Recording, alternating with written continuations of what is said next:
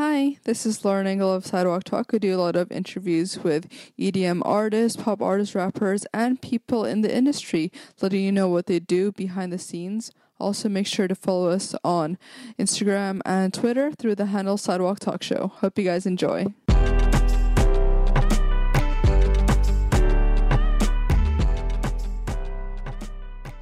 This is Lauren Engel. Today I'm here with Raja Kumari. Namaste. So you were born in Claremont, but so your parents moved here. They came in the 70s, like a their lot job, of. Or yeah, my dad's a doctor, and like in the 70s, there was a lot of doctors and engineers, and a lot of Indians that came, and my parents were part of that immigration, and we were all born here. Me and my brothers, my cousins, and I grew up in Claremont, the city of trees and PhDs. I love that.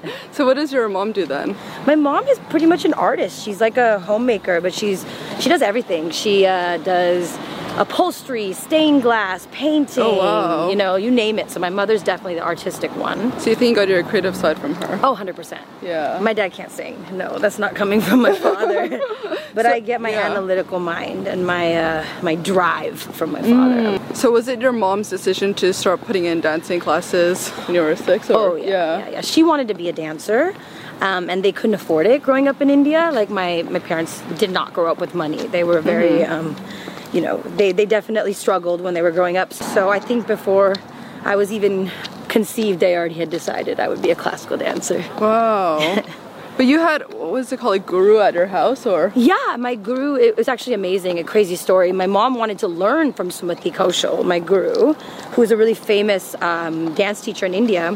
And she actually met her at like a conference when I was about 5 years old.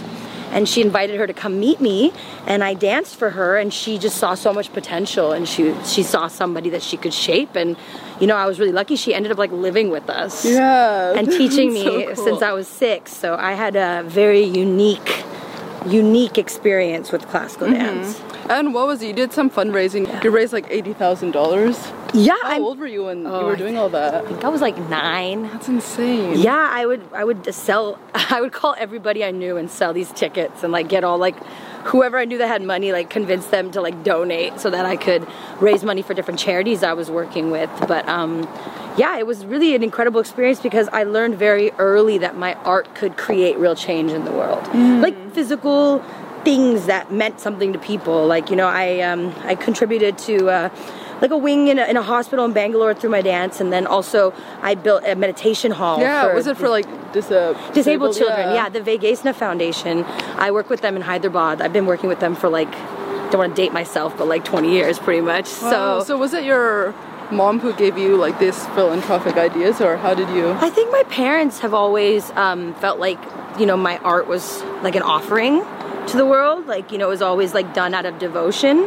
So they always, you know, tried to put me into those positions, and it definitely always made me keep that mindset. You know, when it comes down to my music and what I do now, I always think about how can I affect other people and how can I, you know, use my art to make real change in the world. And was your dad always open to you doing the arts, or did they have any like back and forth? Because it's like really different, like mindset in people. Yeah, it's different. You know, my parents definitely. They always made me an artist, so I mean, I was like always laughing at them when they thought I would just like stop and like go to medicine. But even I wanted to do medicine. But you know, my parents have been supportive the whole time, and they just reacted when people really were reacting to me and saying, you know, that I deserved to do this, and you know that I had some talent. You know, they never wanted me to miss anything. So, you know, they let me take classes, they let me really do my thing, and you know, I'm here today because my parents are very supportive. Yeah, I love that. How would you describe your personality back then growing up? Yeah, I mean, pretty much the same. I've changed a lot. Like, as I've grown, I've just become more calm. I've like understood like how to work with people and like, you know, just not like lose my head. But when I was young, I just ambitious, man. Just full ambition, full belief in self. And I mean, I was obviously very full belief in self, but then very insecure. Very insecure in how I was, but I knew that I would get there, and I knew that I would become who I needed to be. Yeah. And I feel like I've come to terms with that now. And like, you know, now I am the artist that I dreamt of being when I started. Yeah. Do you remember who showed you the Tupac you were listening to back then, right? When you were finding your own music? Yeah, I mean, my older brother, who doesn't even listen to hip hop, is the one that showed me the Fugees, which is so funny because he's like responsible for starting my whole musical journey. But you know, I got music just like via like MTV and VH1, like whatever I could get my hands on, whatever my friends would show me, whatever I could find out, you know, I would like research and go to the music stores. There used to be physical stores. I used to look through things and convince my mom to buy me CDs that said explicit on them and just hope she didn't understand what they were saying. Oh my god. So yeah, that was a struggle. But yeah, I just learned, I mean, America taught me, I guess. Yeah. And at what age did you start doing ciphers? Yeah, like in high school, like that's when I was I stopped going to a private school, I went to a public high school. So I was like exposed to a lot of different types of people, and you know, one of my best friends in high school, his name was MC Birdie, shout out Birdie. He really taught me a lot about hip hop. He taught me, you know, he was a battle rapper, and you know, we had a little group together called Styles Bliss, and you know, that was really where I really started like learning about, you know, that kind of music made me happy. You know, I always would sing pop music, like sing along to Christina and sing along to NSYNC, but when I made music with Birdie, I felt something. And so that always stuck with me, even when I was songwriting and I'd be writing things for other pop artists. I always thought back to like how I felt when I made my like real music, you know, like the stuff that I wanted to make. So, you know, maybe I was like 14, yeah, high school. Growing up, did you ever have any problems fitting in? Of course, I mean, we all do. I think, yeah, I think because I was so overtly, like I still was doing my classical performances, so I'd come to school with like my fingertips red, or, you know, the henna all over my hands, and, you know, sometimes I would just, you know, there's always some things when you're growing up from an immigrant family that didn't help me fit in, and, you know, like obviously in the industry there wasn't anyone really like me, and there wasn't anything like that going on, so there was a lot of confusion, but I have a lot of like I've cultivated a lot of self-love over my life, so I just knew that my culture was important to me, and you know, no matter how confused I felt, at the end of the day I just knew there was a purpose, and that, you know, I had to get that philanthropy poppin'. that I had to really do those things I wanted to do. And was it your classmates that came up with Indian Princess? Yeah, they would always be like, give the mic to IP, Indian Princess, and I'd be like, oh no, no, we can't do that forever.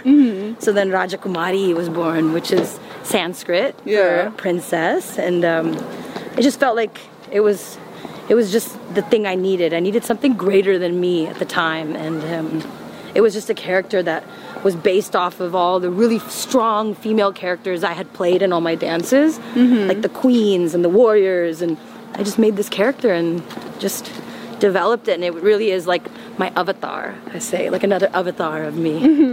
Now I feel like I might be Kumari all day long. And now it's just shifted over now. And what made you want to study, was it religious studies in college? Yeah, you know, I started as a music major, and then they like wanted me to do like all this technical stuff, and just learning music in a technical way kind of killed it for me. And I went to a Hinduism class, and it was actually taught by like this total surfer dude like named Brian. Oh my gosh. Yeah, and he was like speaking in Sanskrit, and I was so inspired by him. I was like, wow, this is so cool. Like, he's studying my culture. Like, I need to study my culture. Yeah. I was like, wow, and he just inspired me, and I changed my my major to religious studies, and I studied comparative religion and South Asian, you know, the focus in South Asian religion. So it was amazing because those are the things I was really interested in, because I felt like if you know like why people feel the way they feel, and especially if you study different religions and different cultures, then maybe in your lyric you can find something universal to say that more people will like relate to. Were your parents open to you doing religious studies? Like, did they think that you were going to study it for a career, or like? Yeah, I mean, they were. I think my parents thought I was going to study religious studies, marry a doctor. Oh, okay. And just do like the standard Indian, like, you know, good girl thing, which is just like marry a nice doctor by 22, you know. So they're not. It's not exactly the thing they chose for me to do, but yeah, they were okay. Of course, they loved me studying comparative religion. Their daughter was studying the Bhagavad Gita. Like, they were very pleased with that. And so you knew from the onset that you wanted to have a career in music no matter what? Yeah, I mean, I knew that, my dad actually, when I was done with my college, I had to obviously get a degree before I could try anything else, as most Asian immigrant families will tell you, that we're not allowed to do anything until we get the degree. My dad was like, I was younger, I had skipped like kindergarten, so I had like an extra year in the mix, and my dad was like, why don't you take 1 year, focus on music, so that you can never say that you didn't give it your all, and then we can like, we can know that you tried. Pretty slow. Yeah, I just kept pushing every year. Like, at the end of every year, I'd be like, I've come too far, Dad. I've come too far. I can't stop now. I can't stop, but I actually was like I was going to go to a PhD program, and that was going to take me 7 years. And then for like religious studies also? Yeah, I was going to continue, which I still will do in the future. But, it was just like my dad was like, you could spend your older years in the library. I don't want you to waste your youth not like pursuing music. So my dad does not remember that conversation, but it was super important conversation. He's like, I didn't say that. I'm like, yes, you did. And what was the story where they were filming a music video outside her house? Yeah. Well, can you say that story? Yeah, they were like filming a music video, and they like knocked on the door and asked if they could like use the house. And I was like a 14-year-old with like zero connections to the music industry. And I was just like, oh my God, you're in the music industry? Can I sing for you? And just like sang Genie in a Bottle probably, or like Reflection, which were the two songs I sang. And just like was very loud singer. It took me time to like control my voice. And he actually, the guy that I met was friends with the producer that was like working with Destiny's Child at the time. And so he called him, and I sang for him on the phone. And I think I was like 15. Oh my gosh. Yeah, and then they were like, okay, come meet me. So I went, that night, I think I went with my friends to like Jingle Ball, Kiss FM's Jingle Ball. And my parents took us from Jingle Ball to the studio to meet this producer. Wow. Yeah. And then so I ended up just doing some vocal training for like a couple months, and then I recorded my first few little demos when I was 15. But it never works off the first songs. Yeah. Never. But those songs are good, and they're great. Were you also networking and doing music throughout college? I was making my own music. I wasn't like out with like producers, like doing that. I was like, that's the time period that I got my iMac. And that's the time period that I was using GarageBand and really learning my voice and writing all my own songs for the first time. And, it was just a different time period. But yeah, I was always doing, that's the time when I was competing on like the Battle of the Bands at my college and like, that kind of stuff. So right after college, what happened? After college, I went to get some songs made from a producer. I had saved up some money and I paid to go into the studio. And when I was there, I was like, man, I need this to be my life. Like, I need to, be in the studio every day. I obviously can't pay this much money every day to be in the studio. Were you working other jobs? No, I just came out of school, and like I just saved up, and like I wasn't. My job was to be a student when I was in school, so I really focused on that. But I just realized like, how do I get here every day? And then he was always working on songs with like little, like Nickelodeon type kids, like 10-year-olds, 12-year-olds. So he asked me to write some songs for them. So that was the first time I ever did songwriting, and I was like, oh, if I songwrite, then I get to sit in the studio every day, and I'm like inadvertently becoming better. Yeah. And I'm learning about how to be in the studio and how to produce vocals and, how to do these things. So I just started songwriting. And then the songwriting has just been a journey of one session to another, meeting somebody who brings me somewhere that opens the door for something. And, a couple years into it, two years in, I got my publishing deal, which was great. And that kind of changed my life. And then after that, I started doing 2 songs a day, really, really like intensely working as a songwriter. And those seeds ended up sprouting into, whatever they became. And, the couple years went by and I just learned a lot. I got to go to songwriting camps in like Denmark and Sweden and Bali, and I just soaked up every piece of knowledge I could soak up. How did you work with Iggy Azalea, or that song come about? So that song is the song that got me signed to my publishing deal. So I'd already written it. Yeah. And then the chorus and the pre-hook. And they played it for her management. And then they ended up liking the song, and she wrote her parts, and that's the story. Yeah. Yeah, I wasn't there when she was doing her parts, but that was my first song that ever got published, and her album ended up being Grammy nominated, so like in turn that happened. But I think you know, it was just like more like to see my first song have that much success was like really exciting. Yeah. How about your songs with Gwen Stefani? Oh my God, those were incredible. So those sessions were actually in the room. Oh, wow. So it was just like Gwen, Justin Tranter, myself, and J.R. Rodham. That's it, the four of us. And she called it the Breakfast Club because she was like, what is this group of people and how are they together? And it was amazing. And, you know, that was a really great experience because, you know, she's an icon and a legend and I really grew up listening to her. So just to be able to be there in that moment when she was going through, you know, her own emotional things and in her personal life and be able to be a part of her, you know, her therapy. Music was really her therapy. It showed me, you know, a lot about myself as a writer and also, you know, just working with her as an artist and just seeing her have like such full commitment to like everything she did. I think that was those were kind of like the last songwriting sessions I did before I left to India and like really went in all the way on my artist stuff. What was this story with Dr. Dre? That was like a random story. I think when you're in LA, you have a lot of like random stories you collect over time. Not even sure if he'll remember this, but I 100% remember it till the end of time. Until the end of time. Okay, because it was incredible for me, you know. I'm like a huge, obviously, fan of Dr. Dre, you know, growing up in California, you know, listening to hip hop. So I had gone to a session with like a junior producer of his, and this is before I signed my publishing deal, and just in the back room, and I always do the thals, those.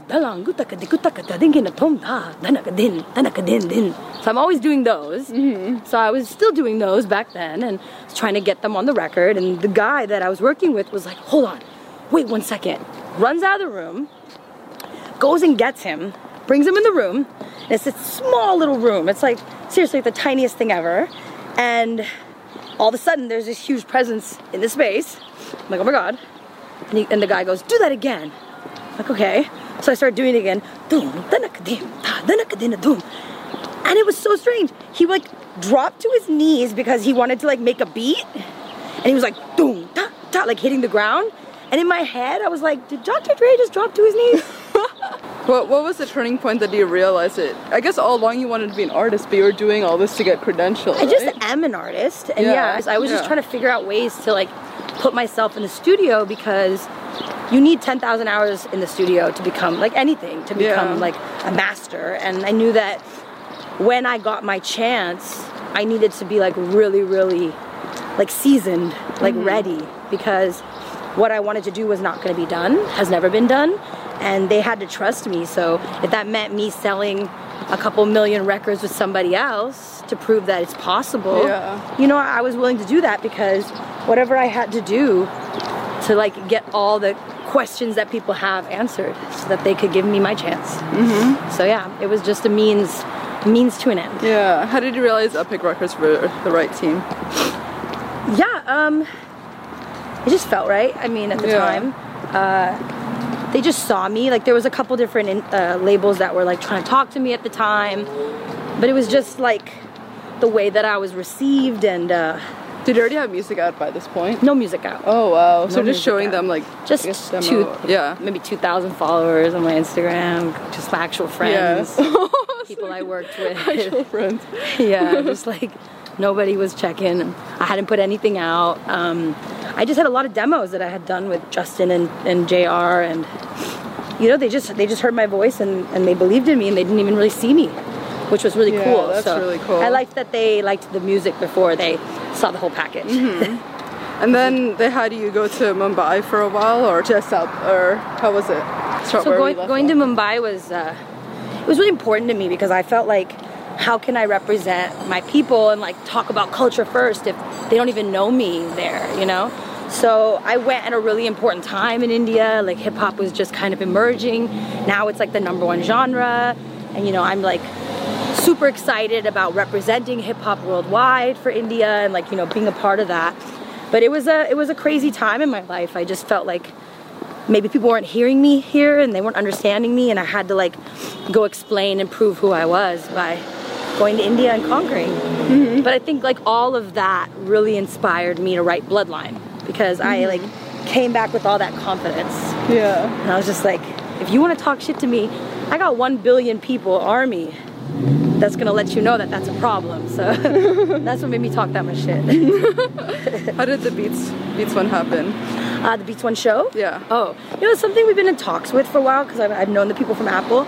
But I'm like an advocate for like Indian culture joining like Western world, and like I consider myself a curator of culture. So just being asked to do that like was amazing, and something that I've really dreamt of, like hearing Hindi on American radio. So when we were live in 81 countries, it felt really amazing. Yeah. It was amazing. I was like, wow, Hindi is playing everywhere. And like, like my boys from Bombay are getting a chance. Yeah. And that felt really great. And was it easy establishing yourself in India as well? Or did you have problems like... Oh, it's like there's a whole patriarchy there as well. Yeah. There's a lot of machismo and egos that are battling it out. It's a constant struggle, but nothing has ever been easy, but it was definitely worth it, worth all the struggle. Yeah, is that something that you're gonna try to establish yourself more? Yeah, no, I'll never let India go. India's gonna be like, it's like, I'm always gonna service my people continually. It's all about service. Were you also acting in a film there, or? No, I just had a cameo in Gully Boy. It was cool, I played myself, so it wasn't like that much of a struggle. Yeah. But it was cool just to be a part of that film, and also like I was like a judge in the rap battle, so just like the way that the people have supported me, it was awesome to be a part of that film because I'm a big part of I feel that I'm a big part of that Mumbai rap scene. Like I really like took myself there and lived there, even though I wasn't from Mumbai. I rep the Bombay boys pretty hard. So Do you think you'll do more acting? I would love to. Yeah, I feel like I could totally see you as an actress. You have like everything for it. Oh, you're so sweet. Hey. No, I definitely want to be more involved. I mean, in Bollywood music as well as film, and even film in the US. I think like there's a lot more that will come. My art can't be limited to one expression. What does love mean to you? What does what? Love mean to you? Love. I mean, I think it's constantly changing what it means to me. I think I thought it meant different things, but right now self-love is like the most important thing that I'm really, really dealing with. Because I think from that you can, if you really love yourself and you really, really do that, you can project and attract the people that will give you the love you deserve in your life. So, that's something I've just been working on. Yeah, actually with that, what would you say have been the biggest challenges so far in your life? I think like learning to like go with change and go with the flow, let go of things, stop trying to plan everything and just kind of like allow to let go and let God do his thing, That's really been the big, as soon as I started like grasping that, things really started moving in my life. And I